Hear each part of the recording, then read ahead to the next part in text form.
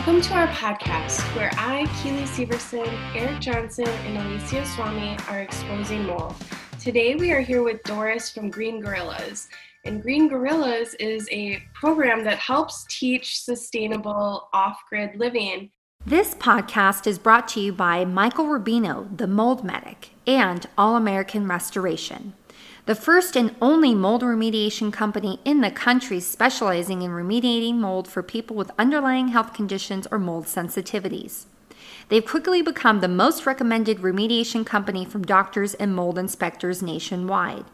Check out our show notes to pick up your copy of Michael Rubino's book, The Mold Medic, an expert guide on mold remediation, or visit allamericanrestoration.com to get your home assessed and get your health back on track today. This podcast is brought to you by my Myco Lab.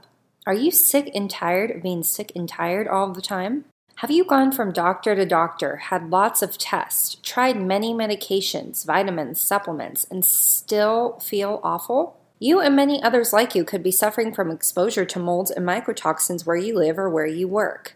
My Myco Lab specializes in the most precise form of mycotoxin testing by analyzing a patient's IgG and IgE antibodies in the blood serum sample, producing accurate results you can trust.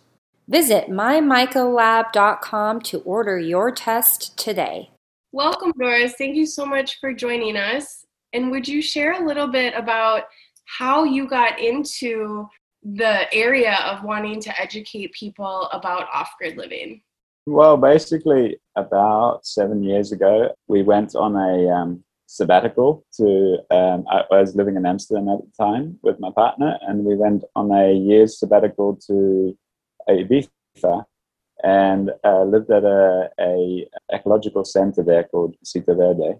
I mean, I've always been interested in alternative technologies and bioconstruction and things like this, but there we really lived them and kind of learned more about them. But I also found that that it was actually very difficult to learn these, to get hands-on experience with a lot of these quite basic things, really, like heating hot water with sun or solar panels or grey water recycling or anything like that. It's actually, even at the Eco Center, it was quite difficult to get some actual real-time experience and trying things and to get to gather all the information. We ended up never going home from our sabbatical and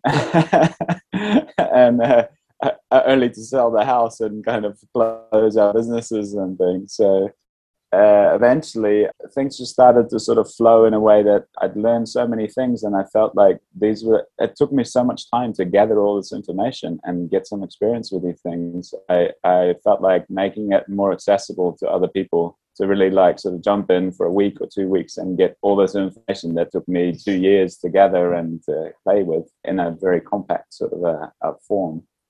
And as time went on, other people came along there and joined in this kind of ambition. And we ran some trial courses and stuff and got some really good feedback from people that were coming to the center anyway. And eventually just sort of split off and started doing our own thing. So if I wanted to come to where you are, is it a set amount of time where you offer 2-week workshops? Is it, people can come and learn as long as they like? Walk me through a bit of the structure of the program and what people learn in the program. Right. So basically, we give 2 types of workshops. The first is a tiny house build, which is literally we start off with 200 Euro pallets and construct a tiny house of about 15 square meters in 2 weeks' time from scratch. And this is aimed at anybody, so also at people that have never touched tools before, have no DIY experience or anything, just to really kind of open up people to their own capabilities, really, being able to construct their own environment with their own hands. And that's an immensely empowering experience. The reason that we really do it for a set weeks with a set group, especially the tiny house builds, is because it's just a great energy to meet strangers and go through this process together and really like sort of find this power within you together and end up with a home basically at the end of it and go like, wow, we can do this. So that's always a really cool time. It sounds like a rewarding community experience. Yeah. So there's a lot in there. It's not just about tiny houses. It's about the whole kind of array of bioconstruction. So all the different aspects of the footprint of a house, from the materials to the energy that it needs to heat and cool itself, to the environment that it's in and how it relates to that and everything, so the waste that it creates or deals with, just the entire footprint of the house. People get this community experience. We eat together, often people camp at the site and stuff, so we really get this cool vibe going on for 2 weeks. And we're still in contact with a lot of the people that have built these things with us over the years. So it's there's an ongoing community as well of future projects and what people are up to, where they go from here and stuff. So that's really cool as well. For somebody who wanted to participate in the workshops that you offer, what would the cost look like, and where is the location that they would travel to learn this? Right. So at the moment we do tiny house builds, and then we have another 2-week workshop that we do always after the tiny house build. So we have a week's break after the tiny house build, then we have another 2-week workshop, which you could do both of them or either or. And the second workshop is a 2-week sustainable living workshop, which covers all the elements of living in an ecological way, basically. And every day has a theme. So I can never remember all of them, but just to give you an idea, it's like permaculture, rainwater gathering will be one day, eco toilets will be one day, composting will be one day, growing your own food is a day, solar, electricity, and so on and so on. We really get into like some of the theory behind it, but especially the practical making of these systems and how to work them. So people really get a chance to sort of pull a solar rig apart and see how all the parts work, and measure some of the currents and stuff, and get an idea of how to put them together, what kind of capacity you can generate with how many panels and all this kind of thing. And we do that with each topic. What we aim to do is to do one in the spring, so in April on Mallorca, a set of tiny house build and sustainable living. And then after, in the summer, when it's a little bit too hot on Mallorca to think and move, we go down to France, where I am now, and do the same series again. We have a swimming pool here as well that makes it a bit nicer, just to cool off. And then in the fall, we do another one on Mallorca. There's opportunities all year long, really, except for the winter. The cost of the course at the moment are €550 for the 2 weeks. So it's very reasonable, because we really want to try and make this accessible to everyone. And a lot of the people that are trying to get into this field are either young or, there's a lot of young people, especially coming into this. But we just don't want to limit it to make it exclusive or anything like that. I'm just curious, when you guys build your tiny homes, or just in general in your locations that you're in, do you find a lot of mold issues within the homes there? Within the homes that we build, or within other? Yeah, I would say both. Like, so I want to see a comparison. Like, are you seeing people complaining of issues in their home, like in a more suburban area, and then when they come to learn your off-grid living, or they transition over to that off-grid living, do they still have those mold sensitivities, or do they feel like they've gotten over that, or they feel like their health has improved? Let me think back a little bit. I actually come from I'm a carpenter by trade, and I had a building construction company in Amsterdam for many years, or different companies, but worked in building contracting. So I have a lot of experience with all sorts of building dramas and floods and damage and all this kind of thing. Just trying to think back of some specific mold situations. I think actually the most prevalent that I've got experience with is in kind of wet rooms, and when I was working in New Zealand, because I grew up in New Zealand before moving to Amsterdam, and they have probably similar constructions, or more similar to the American kind of construction style, with the timber frame housing and chipboard, drywalling and stuff. And there was a lot of problems, especially when there's leaks in the plumbing or in the roofing and stuff. And those houses are just very susceptible to the stuff growing in the walls, really, where you don't see it until you break it down. Probably more so than in Amsterdam, strangely enough, which is a much wetter climate and colder as well. But because they build with bricks and mortar much more than with timber, it seems less susceptible to it, I think. You know, if there's mold there, you can see it because it kind of grows on the face of the wall rather than there being kind of hidden cavities where it can kind of fester behind layers and doesn't really come out until you open it up. Yeah, exactly. We had an Adobe builder tell us, he calls it stick homes. And he said that they're just, he doesn't understand why that's how we're building our buildings, because, I mean, look at what we're going through in climate change, and who knows how that's going to elevate or increase. The integrity of these homes are just so fragile, and it's so expensive to have to always keep maintaining and being on top of everything because of the fragility of the construction. So it's interesting that you told us the more brick and mortar don't seem to have a major issue. It's more the stick home. This is just in my experience, yeah. But I was working in Amsterdam, which is a very, an array of very old kind of renovated homes and a lot of kind of crooked and small spaces, and so you're going to have a problem. I think it would be there. Back in the 1970s, I remember getting slammed on Singelstrasse. On Singelstrasse, all right. I wound up in a hotel there that was that had a mold problem. All right. Okay. But I would get out, go for a walk, feel better as soon as I got out of the place.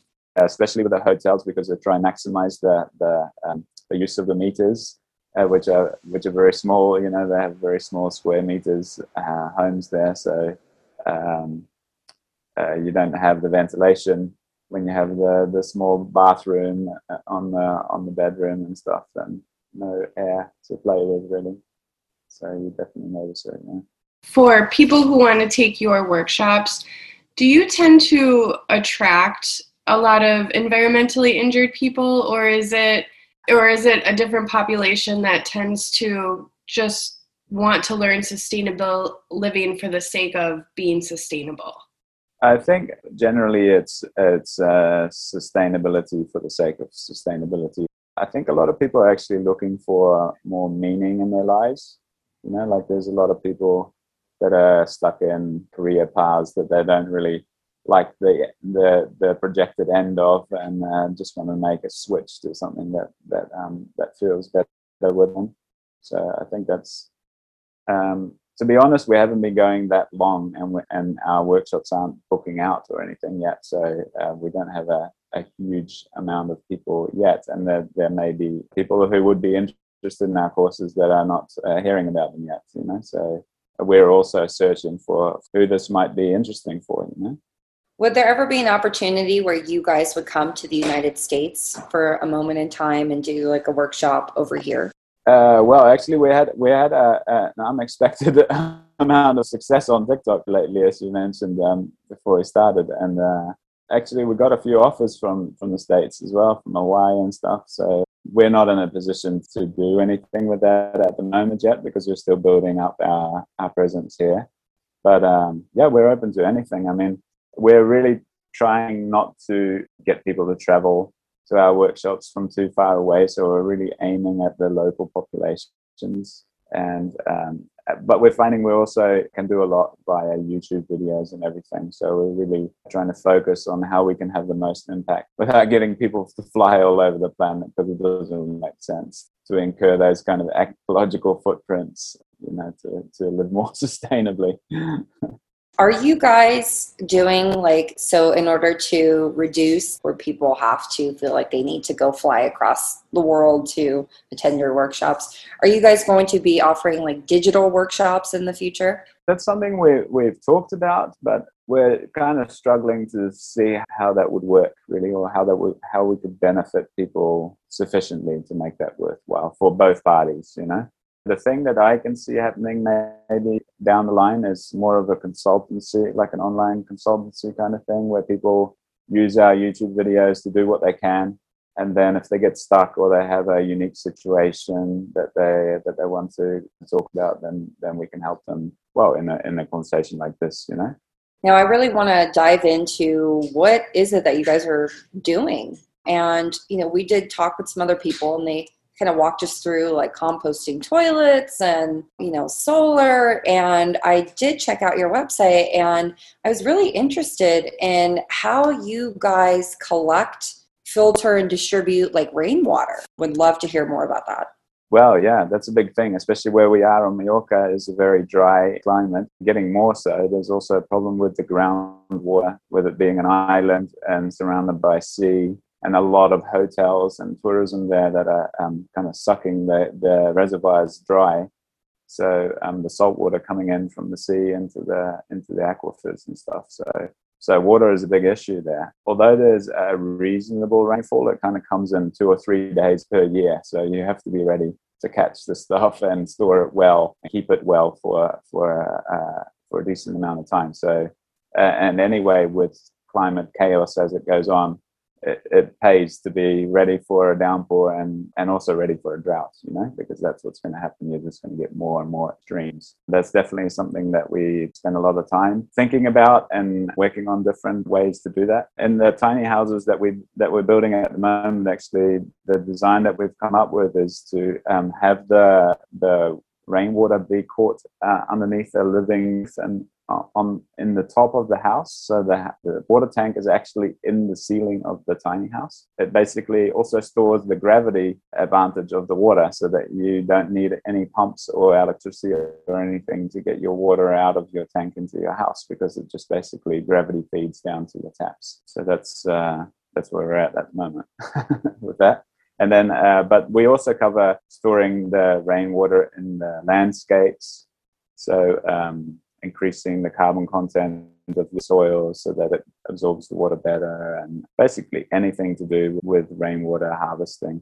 So both on the technical kind of mechanical level for housing and for drinking, as well as for in the soil and stopping it running off with all your topsoil. And so more from a permaculture kind of perspective. Fantastic. So can you let us know what you guys do to make your soil absorb more carbon? Compost everything.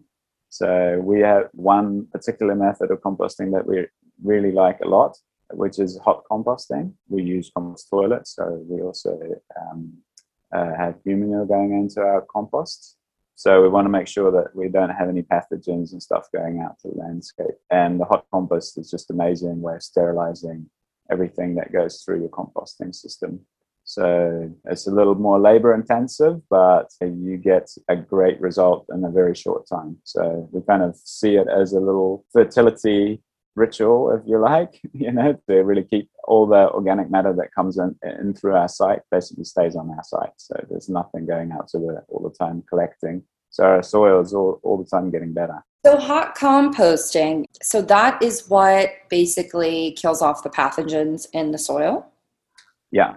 Okay. If you maintain like a 50-degree, I'm not sure what that is in Fahrenheit, I'm sorry, but Celsius temperature, then you kill off for, I think it's a very short time actually. It's only a few minutes then. But the thing is, it has to be all of the compost at some time or other has to reach that temperature, which is why every other day we'll turn the entire pile of compost to also oxygenated, to check the humidity levels and to kind of maintain the balance between the carbon and the nitrogen components in there. So we're all the time kind of tweaking it and keeping an eye on it. It's quite, like I say, it's quite labor intensive, but it's worth it for us.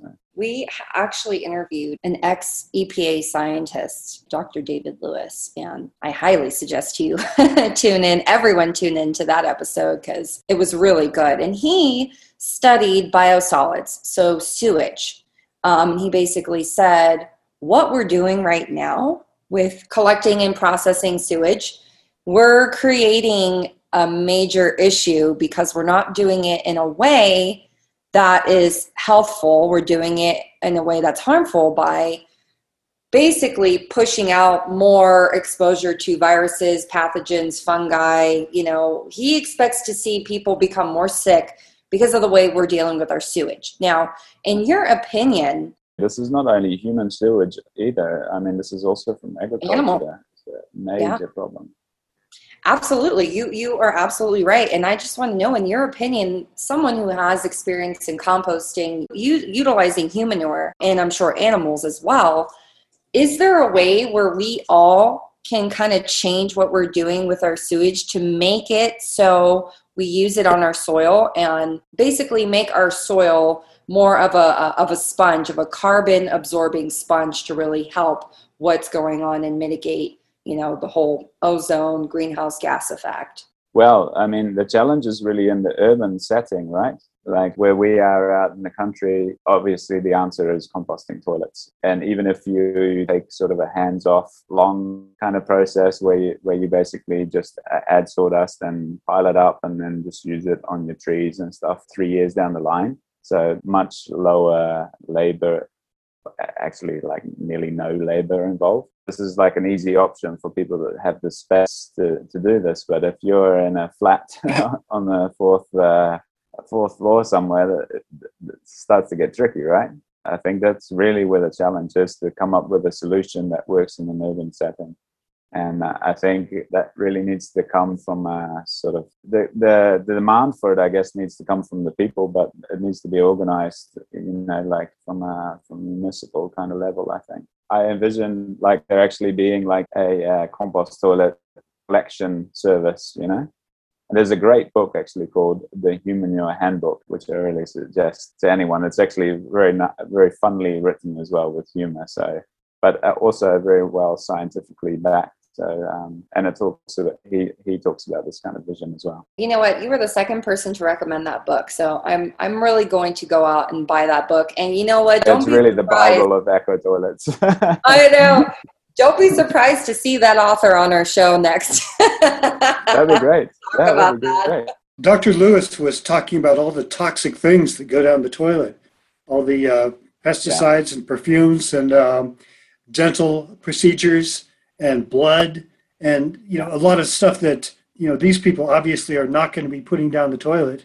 And I believe that composting, the microbial activity, is a far superior treatment than what the sewage treatment plants are doing. And this is the way of the future. This is how to break down these toxins and make these materials natural again.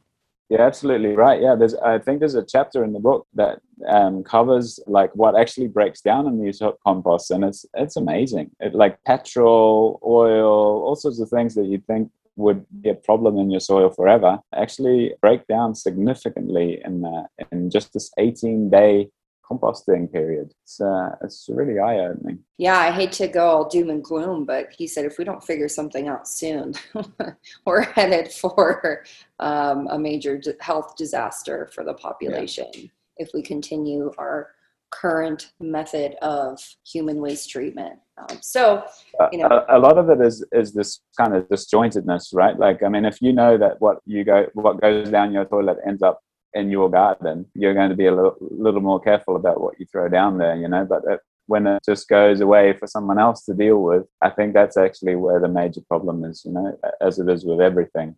Like the food comes from somewhere we don't know where, and then the waste goes to somewhere we don't know where, So with us not being confronted with the animals that we're eating, how they're being kept and what's happening with their manure and to the waste that we create just disappearing magically for us to create more, that's what's really playing into the hands of this.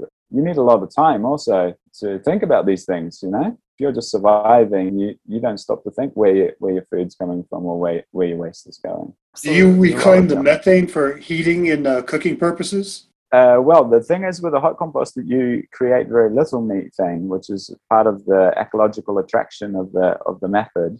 It's basically based on aerobic decomposition. So you're not creating the amounts of methane that you do in a septic tank. Anaerobic, sorry, it's an aerobic system, the hot compost. So it uses oxygen. We were wondering, when you collect the rainwater, what does your filtration system look like? There's several ways and we're actually still working on finding the happy balance between all the different ideas and systems out there.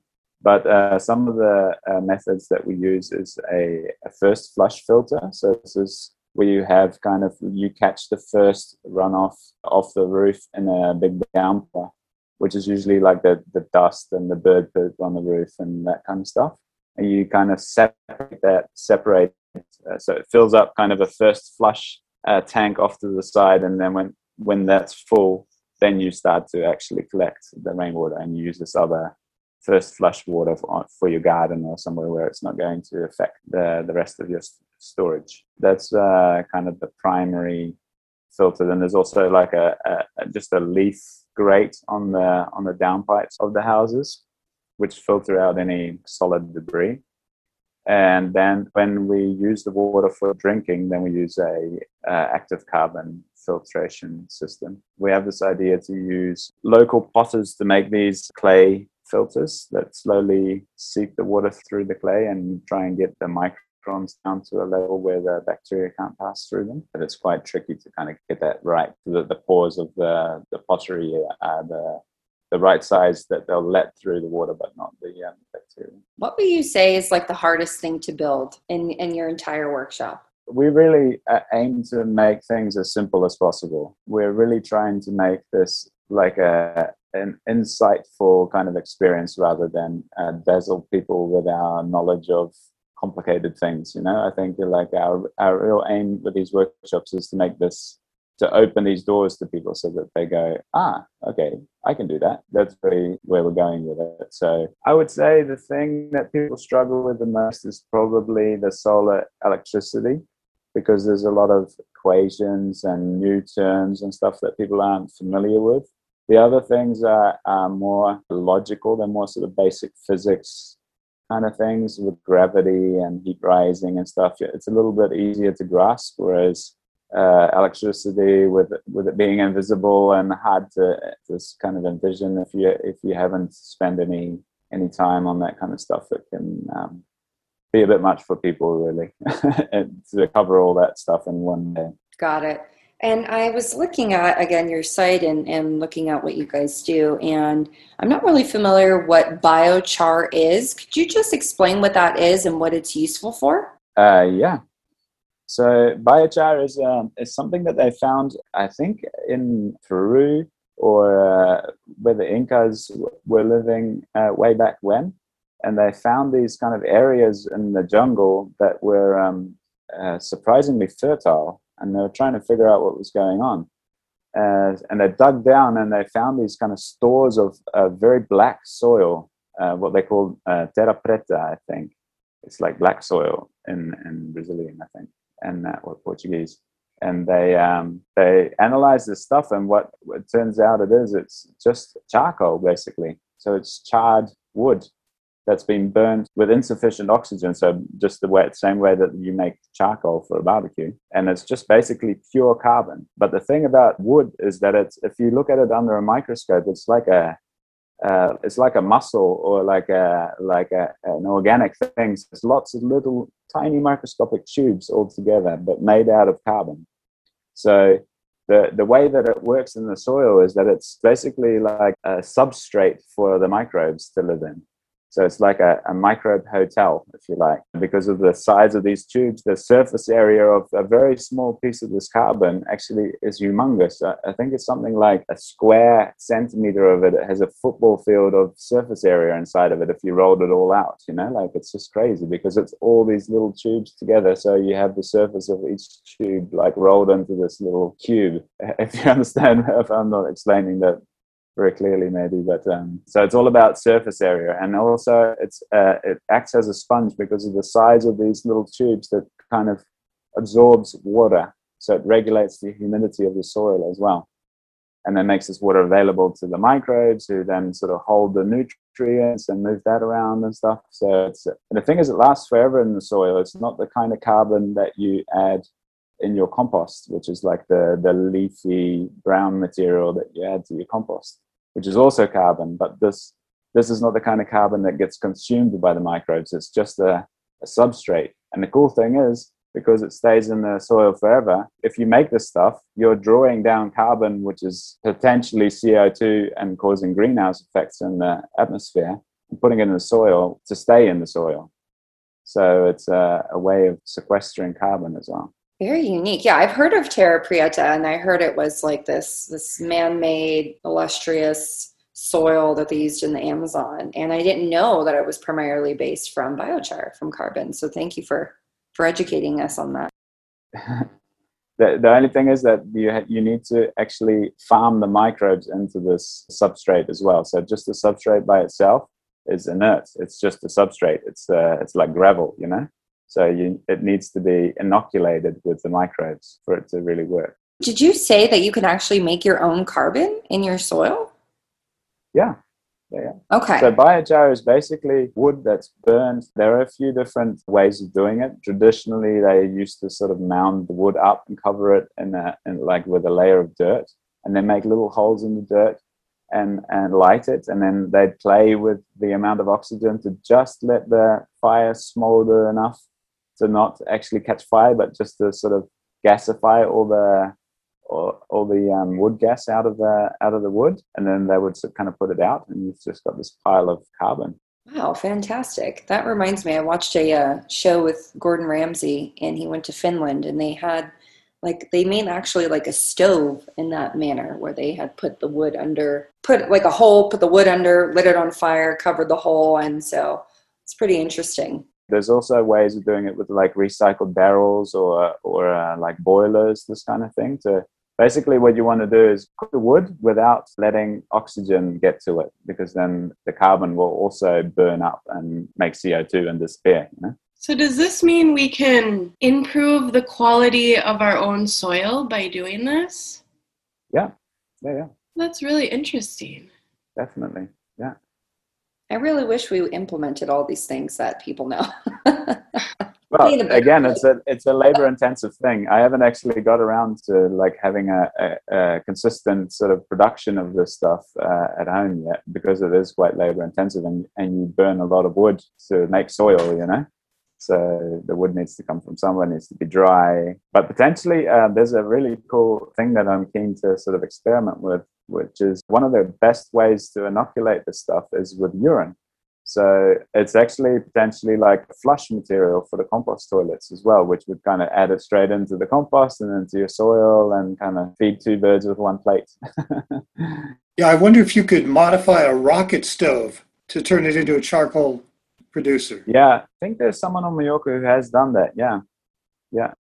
Because, I mean, that would be a way to create the heat more efficiently. You always burn some of the wood to create the heat to make the charcoal out of the rest of the wood. One of the most simple ways to do it is to actually have like a kontiki, which is like a funnel-shaped burn pit, basically. Because of the way that the heat rises above this cone, it stops the oxygen getting into the fire, or most of the oxygen getting into the fire. And then it's just a matter of kind of feeding the fire in a really consistent and even way, so that you continue to have this kind of heat shield above the fire that stops the oxygen getting into it. But you always lose a lot of wood. I'm not sure what the ratio is, but you burn a lot of wood to create this heat to make biochar out of the rest of the wood. And obviously, like, the challenge is to use as little wood as possible, and then to capture the heat and use that for some other kind of process as well. So there's a lot of room for improvement there, you know, like and for innovation. And there are some really cool projects also. I think there's a documentary called The Power Plant about a guy who basically worked with this system. Yeah, where if you look at current energy technology, it seems like we're looking more into hydrogen power, and I almost wonder, what if we did things differently? What if we built, rocket stoves in our home? Yeah.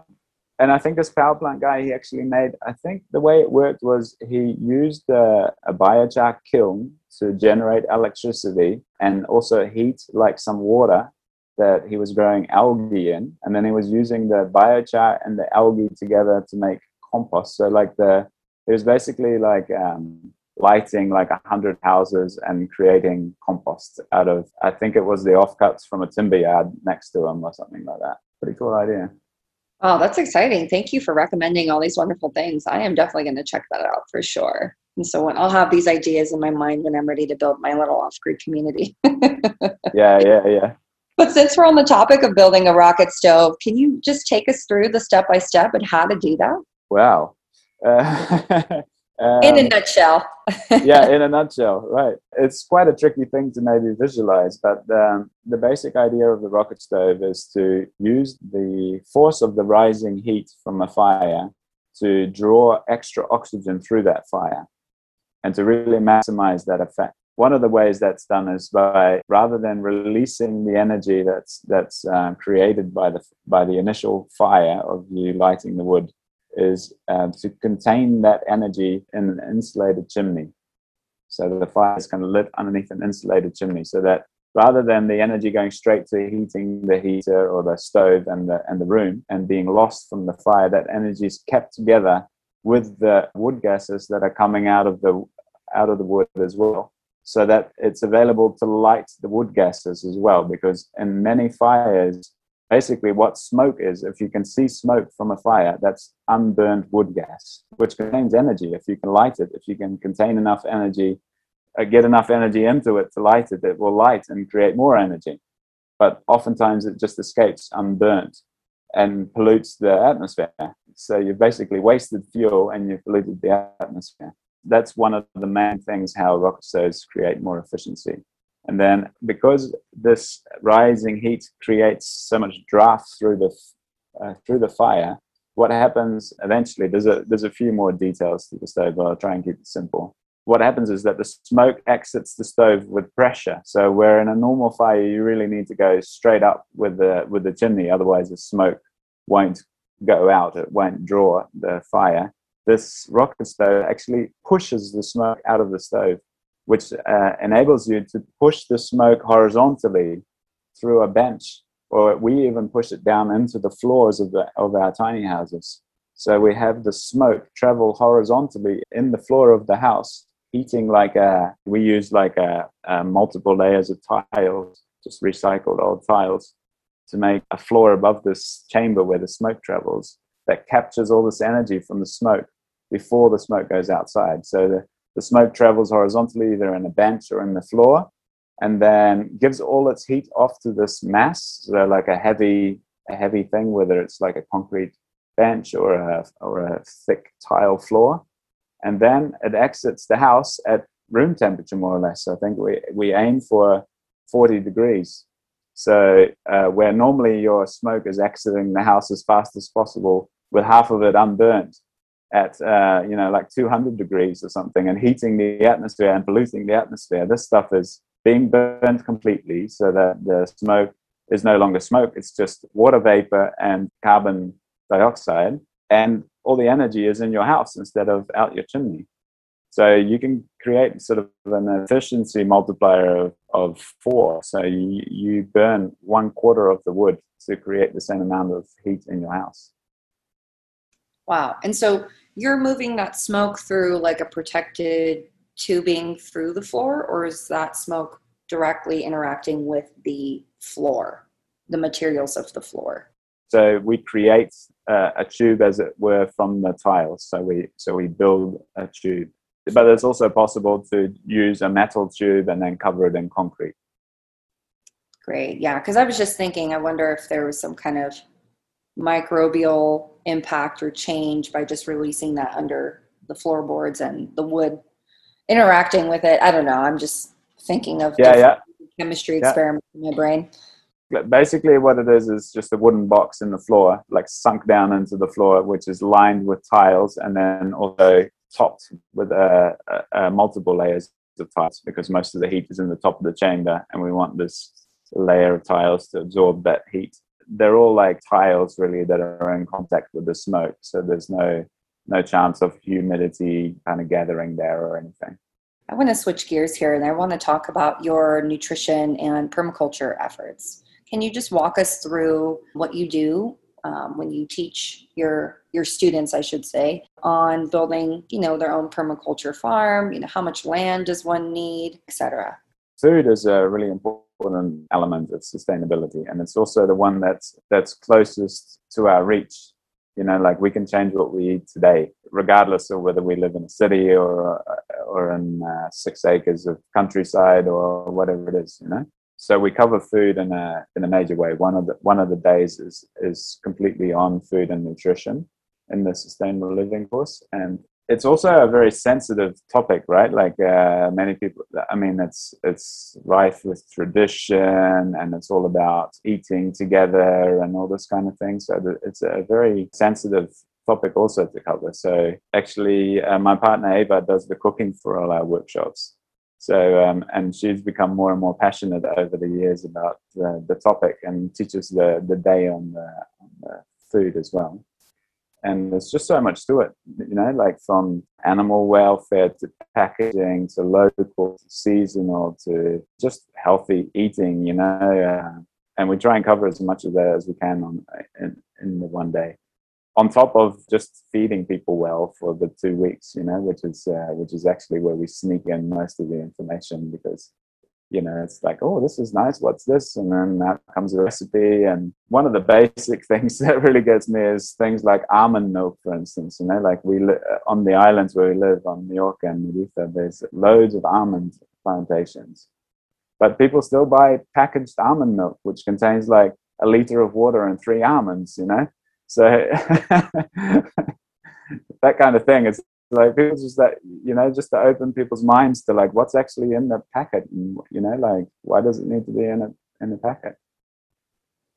Yeah, I definitely agree. And when you choose to live in a more sustainable way, you know, people have to understand there is a lot more effort to it. You can't simply just go into your permaculture store, pick out your packaged, you know, lentil pasta, and you're on your way, you know? Yeah. You have to be immersed into the entire process. But you know what? It's such a fulfilling thing to do. I mean, I've had this experience on Oahu where they had a community farm. We all came together. We all, you know, pruned. We all harvested. We all planted, and then we all cooked together. There's just something so beautiful and magical about that entire experience that you completely miss when you just go to a store, pick up a package, go home, throw it in a pot of water, and serve it on your table. You know what I mean? Yeah, totally. And I think the biggest challenge that we have, though, is when we reach that kind of point, that happy point, you know, is how do we still relate to the people that are not doing it, and how do we kind of entice them across the bridge and remind ourselves that we used to be on the other side, you know, and how do we used to think, and what got us across the bridge. I think that's really a major challenge for us to kind of, I don't know, to make this stuff available for people without kind of being like some kind of freaky, you know, vegan prepper, tiny house off-grid hermit or something like that, you know. Like, you want to encourage people to take the small steps that start this journey, you know, and give them the tools that they need along the way. I think that's a really big challenge, and I don't know, we're working on that, you know. That brings to mind, do you have any programs for children? Because I feel like starting them young and planting that seed and showing them a different way of life, I really feel like would make a big impact. Yeah. No, I totally agree with you. And we don't work with children as such yet, but we definitely do focus on, there's like a group called Youth in Permaculture that we work with a lot. And anyway, I'm just noticing that there are young people now that, you know, that have the awareness that took me 40 years to gather at the age of 20, you know. So there's definitely some amazing young people out there that have a lot to offer and huge potential. In your mind, and can you estimate the total cost of building your own, like if one family wanted to come and learn how to build their own off-grid living quarters, how much would that cost? The basic home is very cheap, like material-wise, you know. We use 200 pallets, which you can find for free if you have the time, but it'll take a lot of time. We buy them, pay like 10 euros each or something. And that's probably about half of the major materials that we spend. So I think our materials budget for just the basic home are around 4,000 or 5,000 euros. Yeah, it's just basically the pallets and some insulation, screws, and we try and recycle as much as we can, windows and all this kind of thing. So there's a huge sort of variance on depending on what we find as well. And so the more time you have, the cheaper you can make it. It's all about putting it together in a clever way and making sure that I use my background in building and the knowledge that I picked up building houses in New Zealand and everything to make sure that these tinies that we build have the proper ventilation and insulation and moisture barriers and stuff within the walls so that the walls ventilate. And we're building a small home, but it has to be super comfortable. So, and they are, it's just, it's basically concentrating the effort that you put into a huge house into a small space and making sure that all the way I started thinking about this stuff is like, where do you actually spend your time in the house, and then cut out all the spaces in between and you end up with a tiny. I like that. I think we're heading on this movement of more, minimalism. It feels energetically to me that's where we're heading. There's still a lot of people that, live their normal lives, but I think maybe amongst my generation, I'm starting to see more people heading towards like a more minimalistic sort of way, but also the people who are hypersensitive, like Keely, Eric, and I, they actually are forced into this life. They don't have a choice because contamination and everything is such an issue. And so we often see a lot of people being mobile or being more outdoors and being in more pristine places in order to find healing. And I feel like where you guys are building these off-grid tiny living communities, like these are pristine places. These are out of the cities. So thank you again for joining us, and we really appreciate your time. Was there anything else that you'd like to tell our audience? Where can we find you? How can they contact you? We're the greengorillas.echo on pretty much all the platforms, social media, and our website, of course, for all the details on the courses and everything. Yeah, if this is the kind of thing that interests people and they're going to be around France or Mallorca anytime soon, then we'd love to see them at one of our workshops. And otherwise on YouTube, we're really working on filling out our repertoire there so that people can get as much as they can from where they are. So thank you guys for your time. Well, listeners, that was a wonderful conversation again with Dorus from Green Gorillas. They are building tiny living communities, which are very, very exciting. And again, we are always out-of-the-box thinkers here, trying to provide you solutions to current situations. A lot of you are hypersensitive. You cannot tolerate buildings, homes. So maybe think about doing something off-grid. Maybe think about a tiny home. Definitely is feasible and is cost-effective for sure. So please like, share, comment on our content. Also subscribe to our podcast channels. Please support us on GoFundMe and Patreon. And thank you again for joining us. We'll see you next time.